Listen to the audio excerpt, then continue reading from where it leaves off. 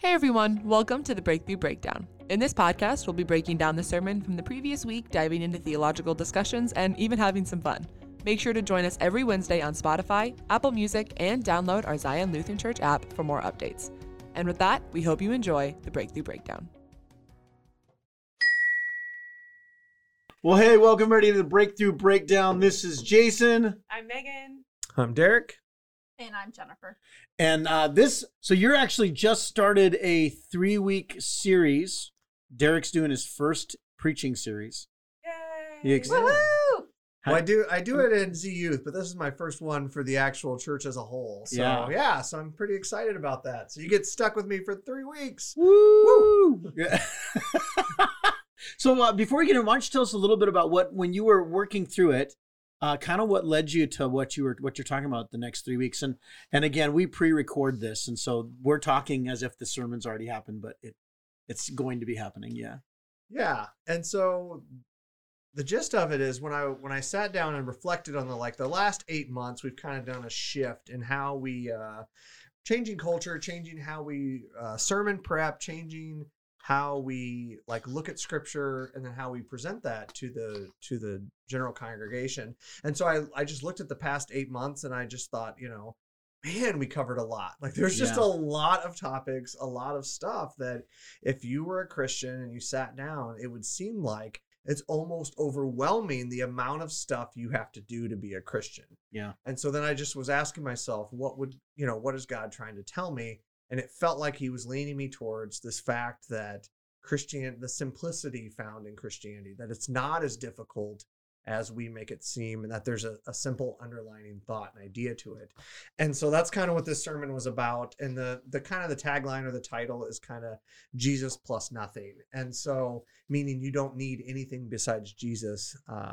Now, still, Jesus means a lot. There's a lot of things that Jesus means, but that you can simplify it down to that. So. Well, and I think it's one of the dangers within that people have is sometimes we hear the word Jesus plus nothing, and you'll have some people who take it. It's true, you don't need anything but Jesus for salvation, but there are some people who think they don't need to do anything else as part of being a Christian.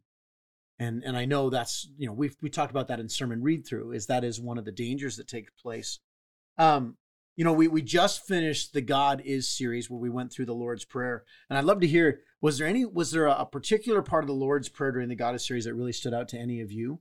I know for me, the kingdom one was a really big one for me, but the one that hit me the most was walking through the authority piece. Even just doing the study on what does authority look like in the life of the believer and where does our authority come from? That personally kind of hit me. How about you guys? Was there one part of the God Is series that really stood out for you? I think for me, I was just I'm really reminded how powerful that prayer is. Yeah. That it's not just something that we recite, that actually we can pray that. And if we're being sincere and acknowledging what is all behind that, that's hefty. Yeah. That's a hefty prayer. So I think for me, it was more just an appreciation for the Lord's Prayer. Yeah, that's awesome.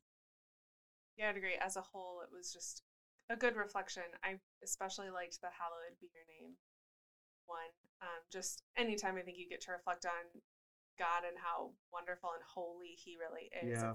It's just a special thing to think about. But yeah.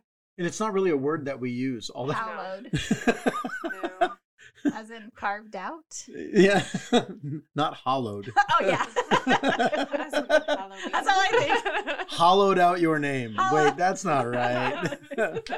So I would actually build mine off of Jennifer's, and I would say, if you truly look at each breakdown of the Lord's Prayer, the submitting to his authority or his kingship, I don't think we're ready for that. I think if people truly understand what it means to submit your life to God, I don't think most of us can pray that prayer, honestly. And so that's why there's almost this, God, I'm going to do my best to try this. And I do believe this, but man, I'm going to struggle at it because this is a hard one. So that would be mine for me, would be that one. Which is why it's such an awesome prayer, because it was Jesus knew these were the things we would need. Yeah. And I think about over the last 8 months, and that's part of one of the things I'm excited about for this series, this 3-week series that you're doing, Derek, is, we've gone through the Beatitudes. We talked about being unconvenienced and how the Beatitudes are a challenge for us. And it's weird to think it's been 8 months. Like this year is flying by. This summer, I can't believe we're almost done with summer already. So let's dig in to where you're going for this next week. Now, part of the Jesus Plus this week was the community side of it, is that Jesus has called us to being a part of community. When we think about the nature of God, and there's a whole Trinity aspect that I don't even think you got into, at least not in sermon read through, where the Trinity is God has been in perfect community with himself. And I think one of the things that I used to think was like God needed us. That's why he created us. He was lonely. He was like, I'm bored. I need some people to entertain me.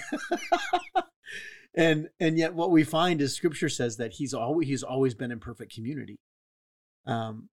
This idea of the gospel, part of the gospel, if you were to define the gospel, Derek, in a simple, easy way, and I realize it's a very difficult question, but I'd love to hear each of you. What is the gospel for each of you? Because the community, you kind of weave that into the message. You were talking about what the gospel is, and then that ultimately we're brought into this community aspect. But how would you approach the gospel if you were to try and explain it in a easy possible 30 seconds? Yeah. Splib. I think for me, I think it's just forgiveness and newness and reconnection with God. Like, to me, that's I don't know, that Christ that rose again, died for me, died for all humanity, that he sits on, the right hand of the Father, and that we have all power and authority through him. Like, that's a lot, actually. Yeah. Yeah. I think of it as literally the story of Jesus. It's Matthew, Mark, Luke, and John, but from beginning to end, who Jesus is and was and is for us still today. Yeah. Is the whole gospel message of dying for us and what that means and represents in our lives as Christians. Yeah. So I think we're gonna all have a little bit of the cross in there, because that's what we're gonna be talking about next week. In the actual sermon is gonna be all about the cross. But for me, if I'm gonna summarize it in one sentence, I would say kind of sin broke us apart from God, and the gospel is God's redemptive story. It's what he chooses to bring us back into relationship with him through Jesus's death and resurrection on the cross. That's kind of how I would, that would be the gist of it. Obviously it's more complicated, because it's our witness. It's our taking that gospel and sharing it with the world. But what you're sharing is that loving sacrifice that Jesus did on the cross, and what that meant for us. And so it like everything, you can complicate it out, but the gist of it would be his redemptive action to bring us back into relationship. I'm reading a book by a guy named N.T. Wright. He's a theologian and scholar. And the book is about what the gospel is. And he makes this comment. He says, too often we confuse the good news with good advice. Mm. And that we think the gospel is just, here's advice for living, advice for being a better person, advice for how to have a happy life, whatever it might be, or even advice on how to be right with God. And that's not news. And as I've been reading that, I was thinking about it. One of the things that you talked about in the sermon read through and approached on Sunday is that it's hard to comprehend how big God is.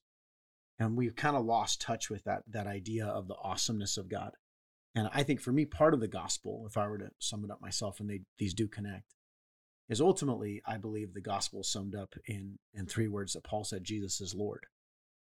And the gospel is, when sin entered, it was us saying, you are not God, you're not Lord, I am. I want to be Lord. I want to be king. I want to be master. And the gospel is declaring, no, the Lord is, the real king has come.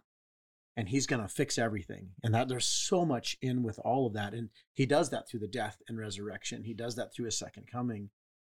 But the other part is, I think there is an element of the gospel when we're reminded that if God isn't awesome, the gospel isn't either. Yeah. Does that make sense? Like if I can fathom how big God is, if I can fathom how amazing his love is, if it's something that I can grasp, then it's not big enough. It means that I don't have a very big gospel. And I think that's part of the problem we have in culture today, is they don't see God as big and awesome. Therefore, the gospel is not big and awesome. And to me, that's what I'm hoping this series will come to that conclusion, is that it's okay that God is big, that God is awesome.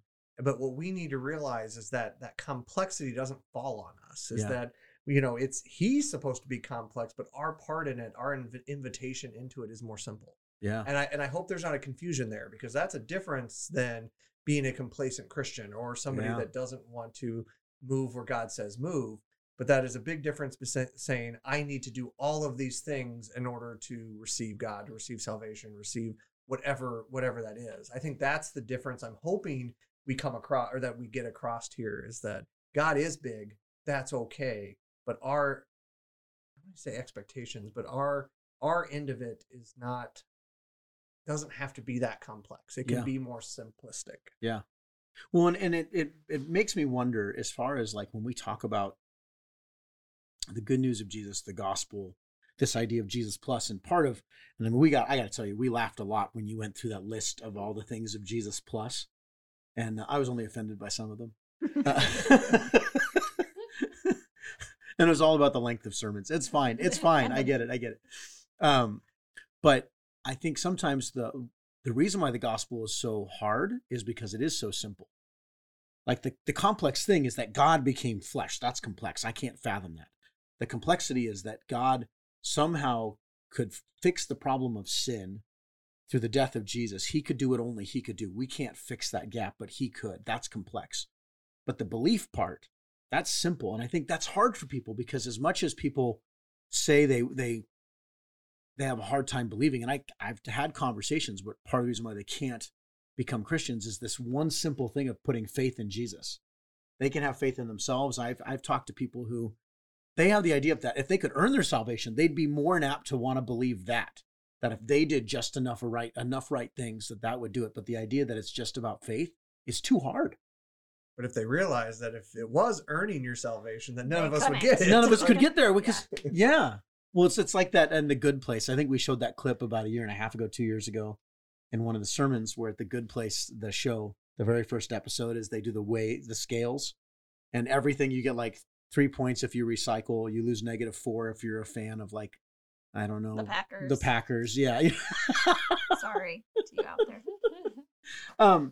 So let's talk about that real quickly. When you think about this idea of Jesus plus nothing, what are some of the things, when you made a big list of things that were funny, but they were also true, what are the things that sometimes we add as expectations, that it's supposed to be Jesus plus these things, that makes you a good Christian, or that makes you saved? What are some of the things that come to mind for you guys?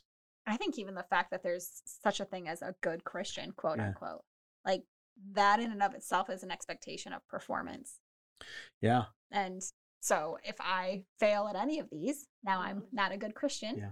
And now that's shame, and I don't feel good enough, and I don't feel like the Father loves me enough. And it's the spiraling of understanding that it's not a performance for God. Yeah.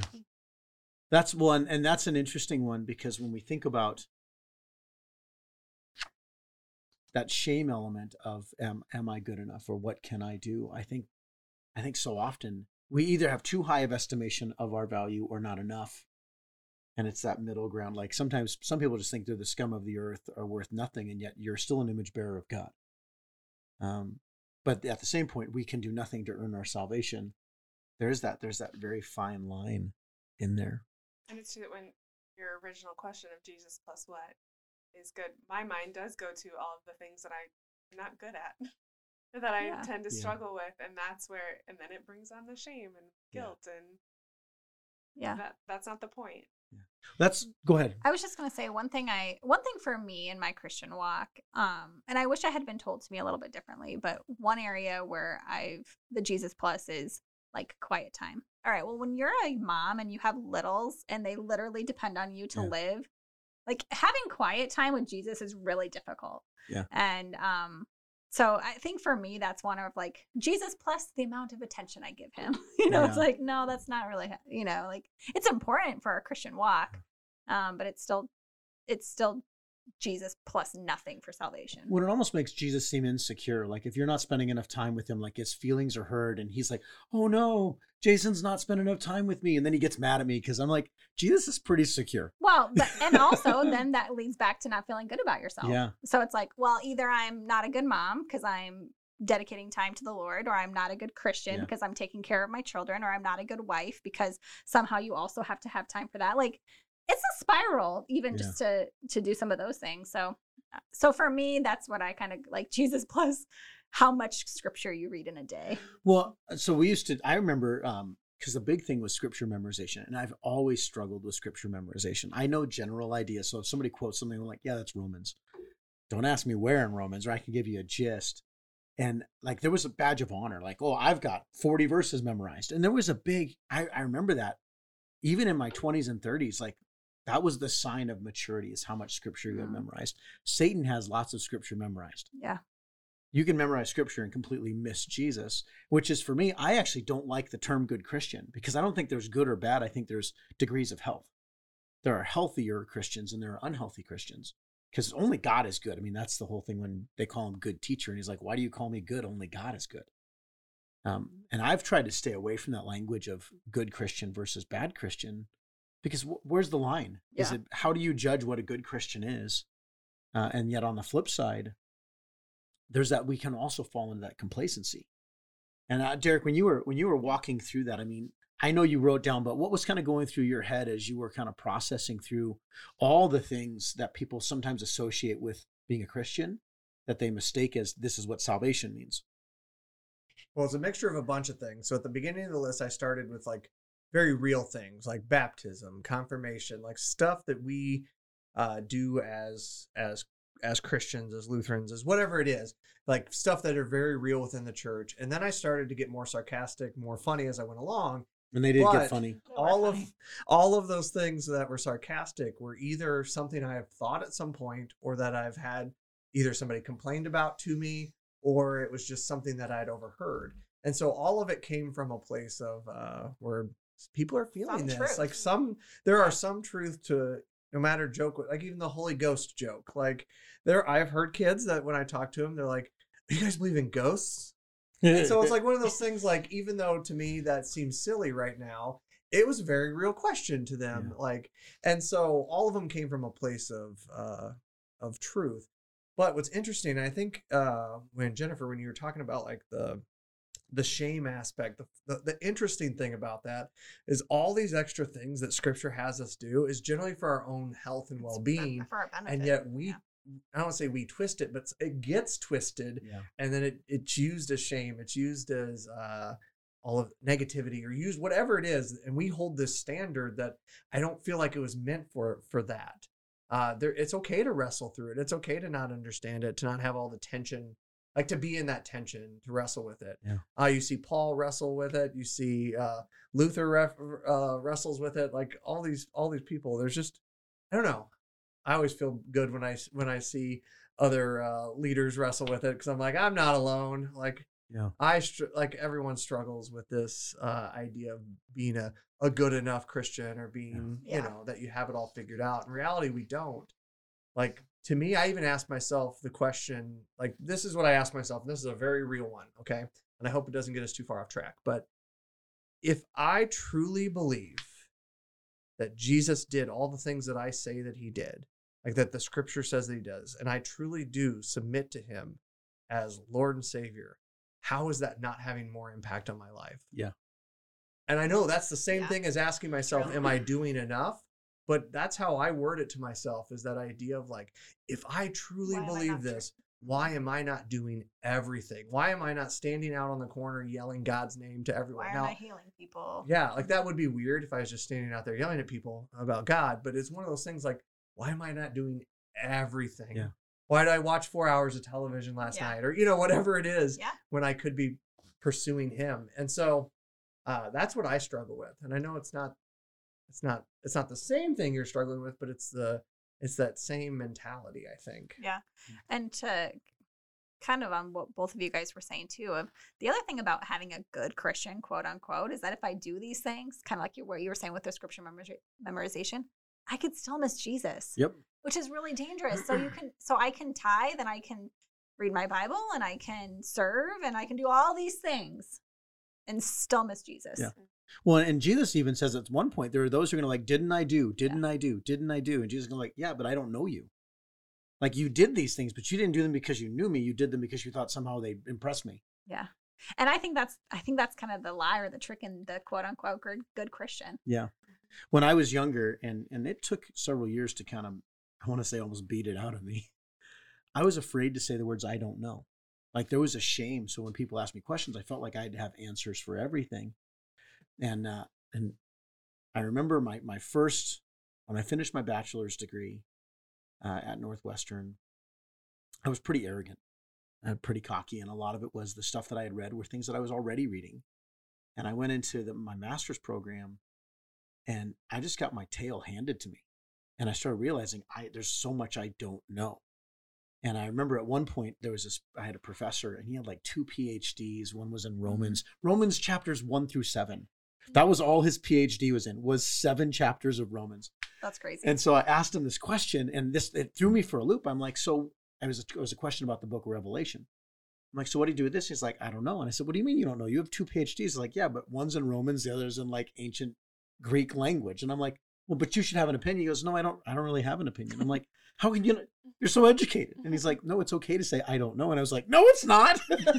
But that was a shame for me. I had associated being good enough with having enough knowledge. Yeah. And it was that my security was not rooted in my identity in Jesus. It was my ability to perform a task for Jesus. Just based on what you guys were all saying, it brought an image into my head where if we were all standing in front of Jesus and I could go through the list, like I did this, I did this, I did this. And Jesus would look at me and say like, I love you. And then like, Jennifer, you could be like, well, I didn't get to this. I didn't get to this, but I did this. I love, and you'd be like, Jennifer, I love you. Like, it's so funny that we put such emphasis on what we do. And in his eyes, it's not, I don't think it would be that same way. I don't think he would see us that same way. Well, and on the flip side, so as you're saying that, I had the opposite, which is when we come with shame, Jesus, these are the things that I did. Like not in a good sense. He still looks at me, he goes, and I love you. And I love you. Yep. Like he says it both ways. And that's the security, is that it's not about that. That was a great image. You talked about kind of three themes that you're going to be hitting on over the next couple weeks. So this week was community. Tell us a little bit about the next 2 weeks without getting too much into them, because I know you're going to be preaching on them, but how did those kind of play out? And I know you had read a book that kind of brought about this. So the book is, what is it? Moral Testament, or no, what is it? Oh no, I can't remember. But the book that I read was all about, it was taking the whole Moral View of Scripture or something like that. Yeah. Moral View of the New Testament. Yeah. Moral View of the New Testament, I think, by Richard Hayes. I believe that's his name. Yeah. Anyway. And so it is a really good book. I know I can't remember the title, but it is a really good book. But anyway, what it did was it took the New Testament scripture and it looked at every single book, all 27 books of the New Testament. And it basically said, is there a common witness, a common theme that every single book of the New Testament offers or says? And he pulls out 3 of them. And why this was important to me at the time is because Christianity is so complex that it was just helpful for me to zoom out a minute and just look at it through those lenses. And now it's important to say is that those aren't the only 3 things that you can find. Like, I think in my sermons that I'm going to be doing, I talk about love as one of them. Like, yeah, you can't read the New Testament without at least feeling a little bit of God's love and love for others. Like, literally that's in there. And then the other one is, I think liberation's a big one, where it's like, it's hard to read the Old Testament without at least thinking about being free, set free from sin, set free from Egypt, set free from Babylon, Rome, whatever it is. It's hard not to see an idea of liberation. Yeah. But that's not something that, what his argument was, is that you don't find that in every single book. And so these 3 are the 3 that he thought at least had some element of it in each one. Even like Philemon, which is like 1 page, he said these 3 elements are kind of there. Yeah. And so the next one is the cross, which is, I would agree. Like, it would be hard to talk about the New Testament, the gospel, or whatever it is, without at least talking about the cross. And it's not just the cross, but the resurrection, the power associated with that, and then what that means and what's cool about it, and we'll get to it next week, is how community builds into the cross, and then how both of them then are a part of new creation, that they build, the order is important, and they do build off of one another. And then the final one is that new creation, which is the one I'm most excited for, because I think you can tackle that shame it's a good way to tackle that shame, is that idea of how are we being formed like Christ? How do we have this spiritual formation on our hearts? When we do all these things, what are they supposed to be doing? And what is God working in us? And it's just a cool I don't know. It's a cool ride, a cool trip that we get to go on over the next few weeks. And so that's myself. That's awesome. Do you so like this week again, we talked about community. Was there one aspect for you, and we actually had this in sermon read through, so I didn't grow up with a big family. I mean, it was really just my mom and I. And so when I became a Christian, the church became my family. And I think the rest of you have pretty decent sized families, and part of our conversation we had read through was how sometimes how your own experiences influence how you view church community and the role of church. When you were talking through, you had all the different examples that you talked about why community matters.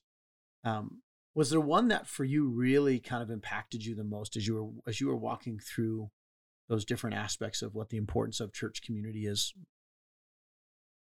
I mean, I liked a lot of them, but to me, the one that I really like is the unity. There's diversity in unity. Yeah. This idea that God's kingdom isn't just people like that are just like you. They're not the same maturity level. They're not the same race. They're not the same language. They're not like Christianity is all over the world. It's in every country. You know, it's just one of those things. Like it's so much bigger than just, you know, all of us people here at Zion. Like, no, that's my close knit one right here. But the family of God is so much bigger than that, so much grander than that. And the fact that, you know, God celebrates that diversity. He celebrates that uniqueness, that everything that makes us different, he finds a value in. It's not this, I mean, not everyone provides the same thing, but there's nothing wrong with that. There's celebration in that fact that we all bring something different. If you look at everyone here at the table, we all have our own skill sets. We all have our own level of uniqueness and the way God made us special. And to me, that is such a cool way to look at community, is that there is value in that. To piggyback off of that, I love that I can sit next to someone with opposing political beliefs or someone that did grow up very different from me, and yet we find common ground and camaraderie and just fellowship together because of Jesus. We have at least one thing in common, and therefore we can be best friends because the rest doesn't really matter because he made us unique and different. Our minds are different. We think differently, and all of that work together. That's what is beautiful. Have you ever been talking to somebody that you didn't know and you could just tell? You're like, they're a Christian. You just know. And then all of a sudden you find out and you're like, no way. And there's an instant connection. Yeah. I wonder, because this whole idea of a homogenized, everybody has to look the same. I think for centuries, that's how most churches were. Lutherans hung out with Lutherans. Like, I mean, even in some denominations, there's a denomination called the Reformed movement. You had Reformed Church of America and a CRC, Christian Reformed. And they had this huge split in the 1800s, and it was all about education. And when I say a huge split, like families divided, entire towns divided. And I'm like, you want to talk about a bad witness for Jesus when we're supposed to be the united people and we can't even get along with each other. Yeah. And now I think about Zion, and I would say most of our people weren't raised Lutheran. I would say most of the people that I talk to didn't grow up going to Lutheran church. Now we still have a lot of Lutherans, but we have people who come from Baptist backgrounds, non-denominational, Presbyterian, Catholic. And I think that's a rather new phenomenon in the history of church. Because before it was you were Catholic or you were Protestant. And think about all the wars that were fought over that. And that's not to a good credit for the church. There was one or two churches in your town, and depending on where country you were from, that's where you went. Yeah.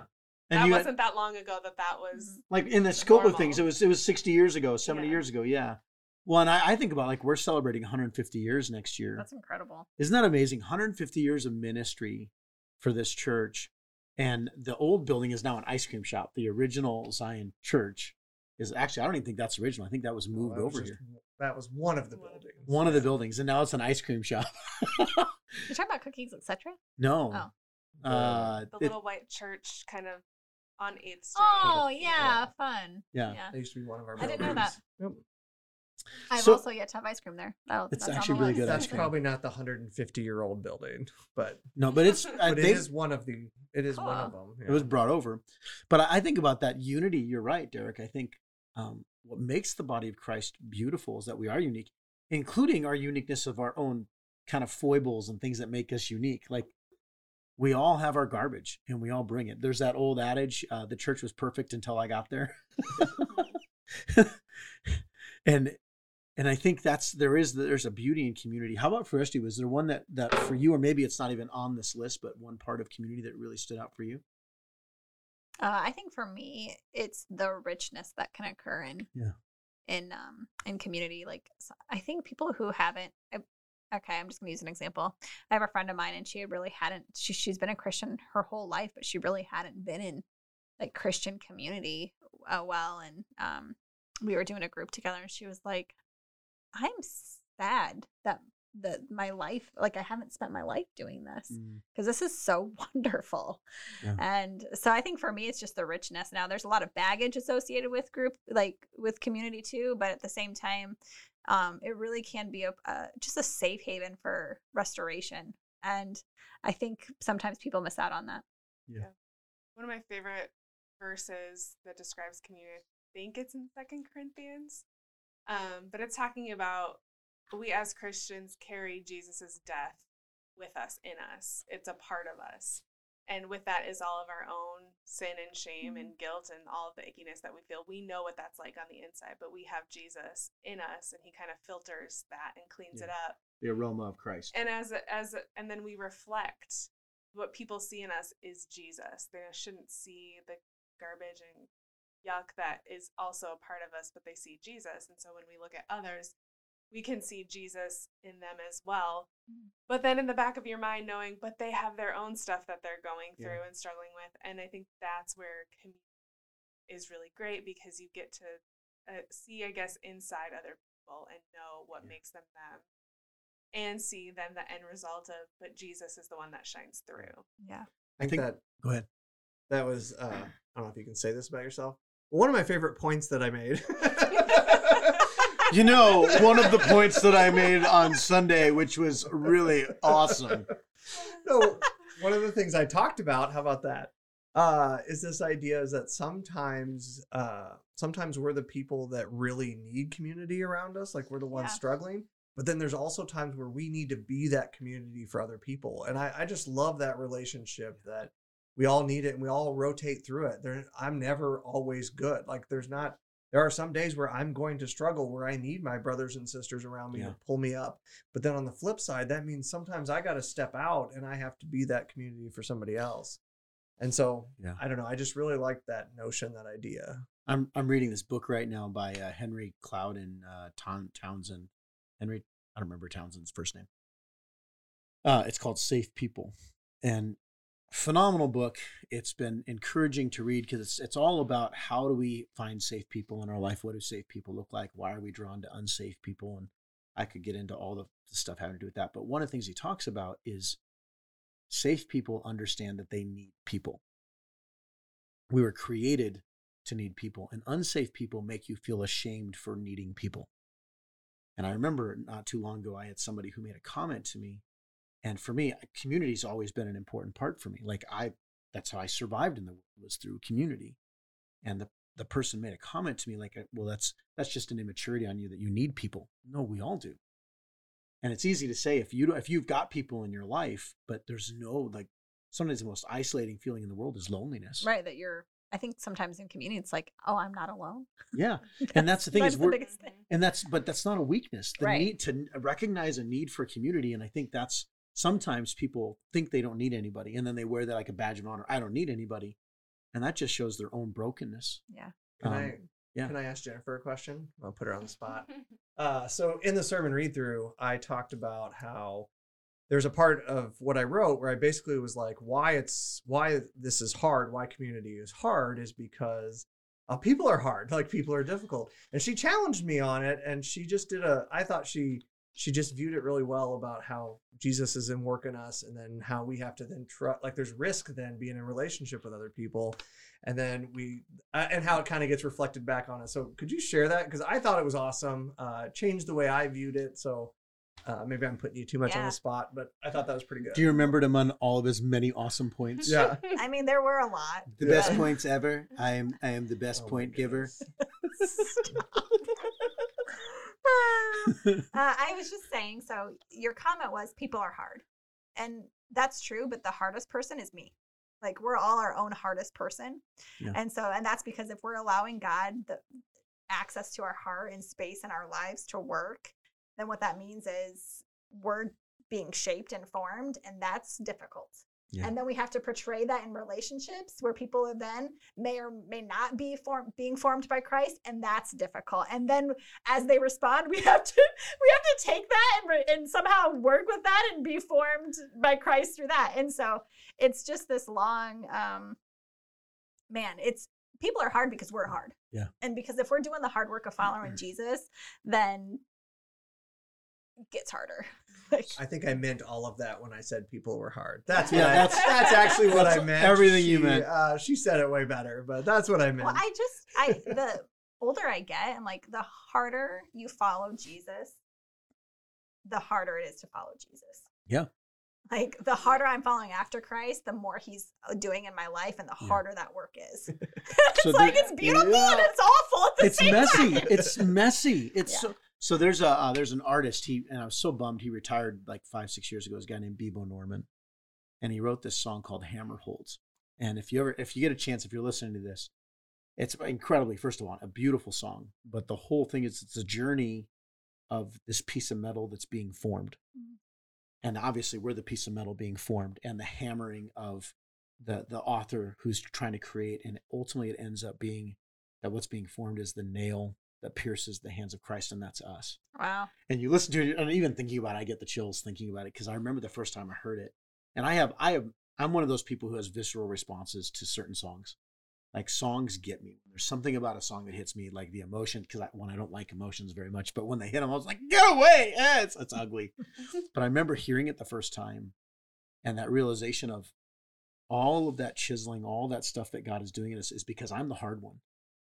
And that's when Jesus, and we haven't talked about this yet on the Sermon on the Mount, and we're going to probably get to it later on in the year, but the hardest part of and the entire Sermon on the Mount, in my opinion, is when Jesus says, take the log out of your own eye before you take the speck out of your own. Like everything else, I think if there was one verse that That's like the only challenge. that's like the biggest challenge out of all of it. Because how easy is it for me to sit back and go, oh, you just need to do that better. You just need to do that. And God's like, yeah, have you looked at yourself? Have you looked at yourself there, Jason? You're not looking very clearly at yourself. Yeah. But if I close my one eye that the log's in, I can still see out of the other one. Until to you have help my two eyes. neighbors. Kind of blurry, Yeah. but Well, see, that's when you have two logs sticking out of your Okay. eyes and you're just running into everything. But, I think that formation part, but here's the other part that I think is so hard for, at least for me. I don't want to speak for anybody else. Sometimes I get frustrated because I feel like I should be further along. Yeah. Like I'm just, shame. I just turned 46 and I'm like, why am I 46? And I feel like I should be so much further along in this Christian walk as a man of God, as a husband, as a father. And isn't that the lie that Satan plays? And if community's done well, the purpose of community is that no, you're welcome to the club, or none of us feels like we should be where we are. And the person who does, well, then he's got probably a different, either is really secure in his identity in a healthy way, Or he's really unhealthy. or is really unhealthy. I do that question all the time. Like, come on, Derek, you're better than this. Yeah. Even though it's real simple and I don't let it have a big effect on me, but I know, I hear it. Like, I say that to myself. Like, Yeah. come on, Derek, you know better. Like, and it's like, yeah, that is still shame. Like, it's right. Like, it's not saying that I should, like, I should know better, but it's also one of those things like, I'm growing in this. I'm Yeah. walking in His this. expectation. I'm not Yeah. perfect. I need to have grace. And if I'm supposed to have grace for other people, then I might as well have grace for myself as Yeah. well. Well, and it's hard to show grace on somebody else if you can't show it to yourself. Absolutely. And on the flip side, sometimes it's easier to show grace to other people than it is to yourself because you know your motives. Yeah. Like I think about the times that usually I'm the hardest on somebody is because I show grace because I know how icky I am inside. And I'm like, well, I'll give it to them because I really hope they'll give it to me. But we need to not do the flip side either. Where I can be mean to Megan because God will forgive me. Like, Yeah, oh yeah. like that's the flip side, which I hope most of us don't do that. But it's that, Especially Megan. Is I that mean, why you're mean to me? yeah, yeah. But there is that. Coming on strong, buddy. But that is where that complacency comes in. It's like, well, I'm good. Like I think there is a flip side to it. There Of is. like, where I don't have to worry about that. God's gonna forgive me. Or like, I don't know.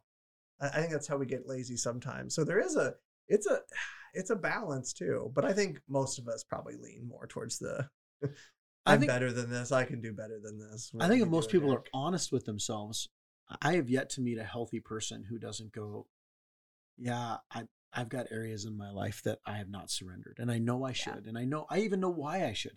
Yesterday, so I've been on this diet, right? And I don't like dieting, but sometimes to kind of restart and reset, you just got to do it to kind of reset it.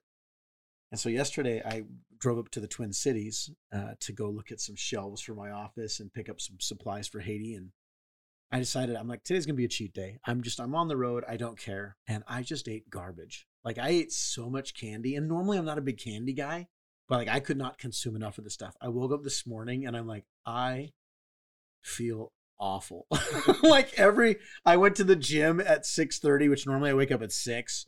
And I got on the treadmill and I'm just, and the entire time while I did it, it felt really good. Eating the candy felt great. And that's when scripture says sin is fun for a season. and I think Even about a that. 24-hour season. Yeah, like literally it was a 24-hour season. And then I woke up this morning and I went, now I need to remember this feeling.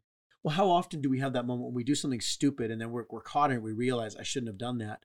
We're so quick to forget. Yeah. What's that old hymn? Prone to water. It's a gardening song. It's a gardening song, yeah. What's the name of that song? Prone to wander, Lord, I feel it. Prone to leave the God I love. Yeah. What's the name of the song? Wait. It's a. I'm nowhere It's close. I have no idea, guys. No, it's not Take. You guys are on your own. Oh no, okay, I can't believe. Don't you hate that you have it? You know what it is, and you Be just. thou my vision. Yeah. Is that it? Yeah. No. Blessed, no. Hold on. Okay, I'm gonna find out right now. You guys keep on talking. I gotta figure this out because it's Well, driving me nuts. here's the thing. When you've sin spiraled, the thing Yeah. that gets you out of that spiral is community. It's usually receiving that grace and love and non-judgment from a trusted brother or sister. Come thou fount of every blessing. I had a very good point up until Google Okay. interrupted it. Can I ask you a question about your point? Yes. Yeah. Please bring us Yeah. back home. How difficult is it in community to hold your brother and sister accountable, or to in love? Yeah. Like, how do we? Because that is a part of community, is that we're supposed to build each other up, that we're supposed to provide guidance, but a part of that is this level of accountability. But when you're so broken yourself, it's sometimes hard to look at somebody else and be like, "I'll fix you." Like, you know what I mean? Does any of you guys struggle with that? Not me. I've got it all figured Okay, out. Megan. I think that knowing that the other person is struggling, when you are struggling, you don't want to hear feedback. You don't want to hear Yeah. anything else from Yeah. anyone, and so it's a challenge. It's a very delicate cycle. I think accountability too is, so obviously we talk about this in our journey discipleship, but there's invitation and challenge, right? And so part of me challenging you is me having a relationship. Part Yep. of me bringing you along is that we trust each other. But part of that trust is built through a season of being vulnerable, holding each other's hearts, Yeah. caring for one another, not saying things when maybe you could. Yep. Yeah. And so it's done through, that's why it takes so much time. Like you just don't have that. We have Christian community in the fact that we all are the body of Christ, but there's also another like community where it's like, no, you are doing life with me. You know, my You have deep equity. yeah, you have equity. You know my deep stuff, which Yeah. in order for you to know my deep stuff, we have to do a season of time together because I'm not sharing it with anybody just right off the bat. And so I think how you do it through accountability with love is through that time and through building that trust. That if you and I are walking together and you have shown that I can trust you, this is another area where I can trust you. And we don't always do it perfectly, but that's okay because we'll have the relational equity at that point to go, yeah, we both suck sometimes. Yeah. Like we get it. And Go ahead. I'll even say, like, on that, like my first, and I think Megan and Jason were there, but my first journey experience, I struggled with that because it was almost like you were supposed to have this immediate trust Sure. with everybody. And I'm like, I'm not there. I'm in no way, shape, or form ready to dive into to this level. So I think it's exactly what you're talking about, how you do have to have that season of walking with people before you're willing to open up in that level. And so I love, I think the scripture I picked was like, and you're supposed to do it with patience and like Yeah. kindness, and it can't just Bear be with one. one Yeah, another. it can't just be like, oh, I see your sin, stop it. No, it's Yeah. like and so I think I agree completely. Well, and I saw one of my best friends, he and we've known each other for 13 years now.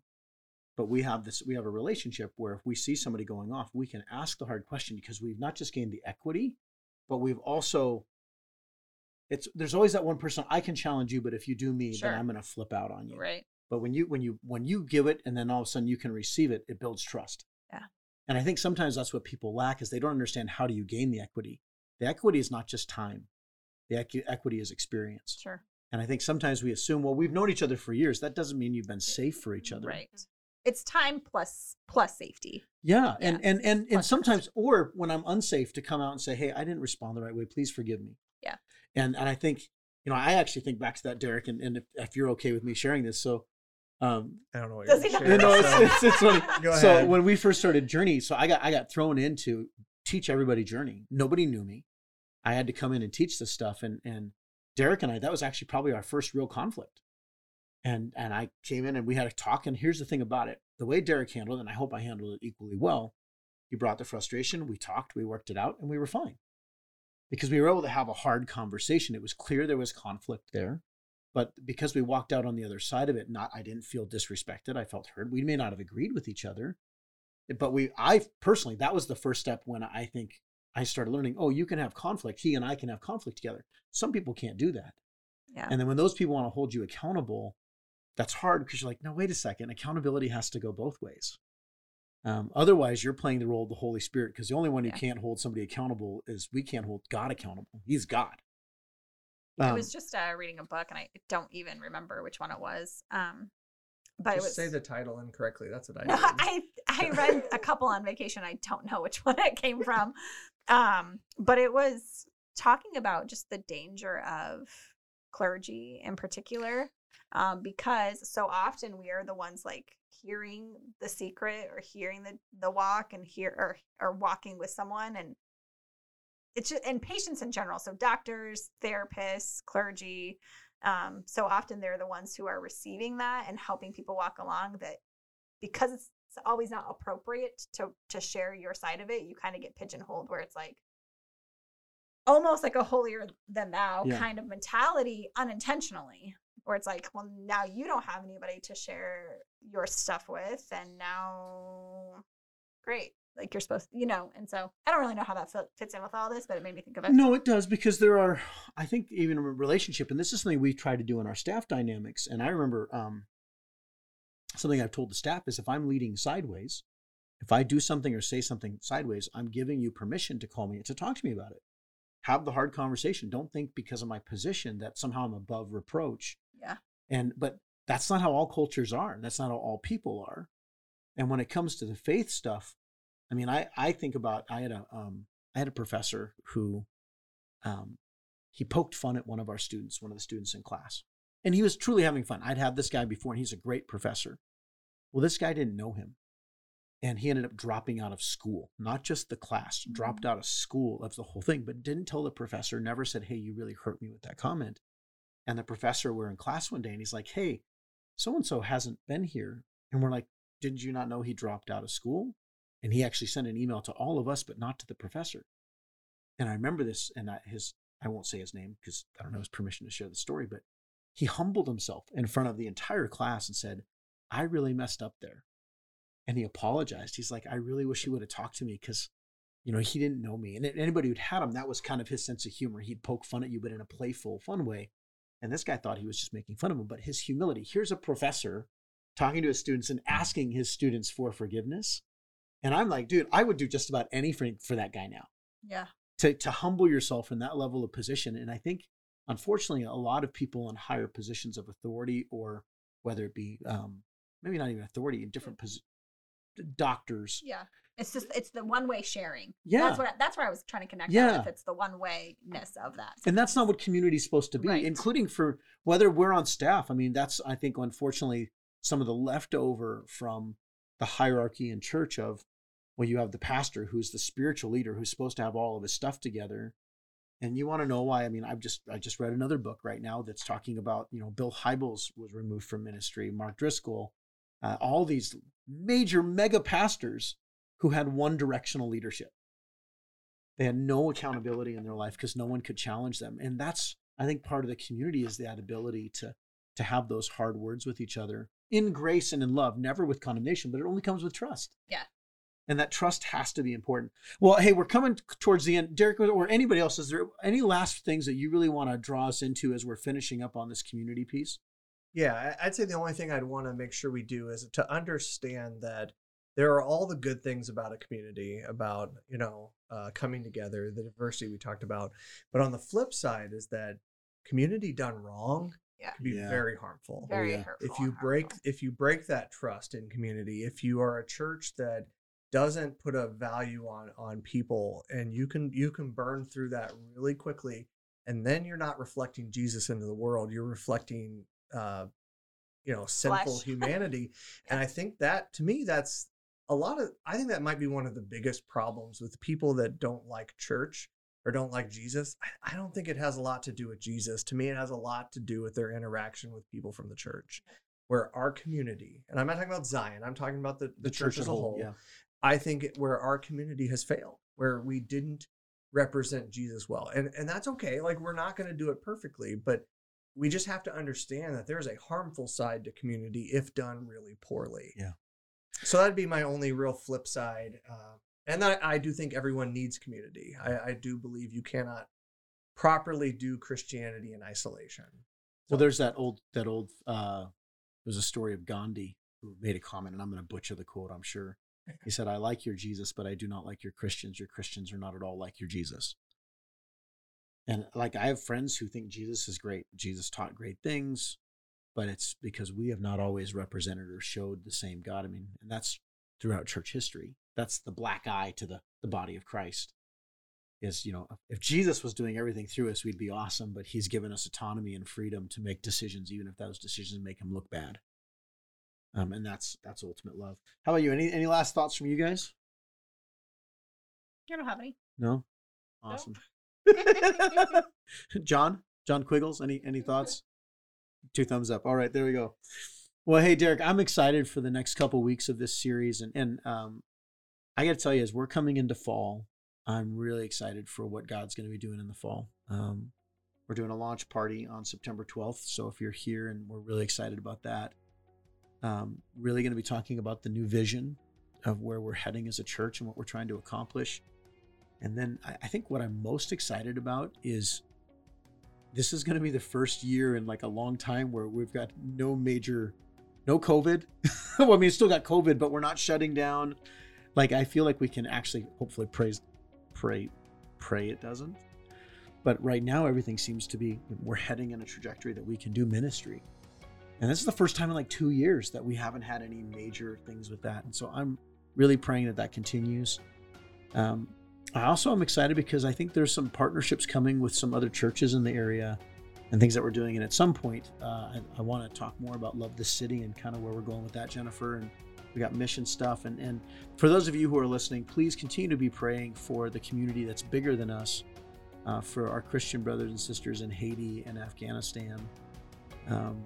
There are those that the church is bigger than just Zion. The church is bigger than Clear Lake or the Church of America.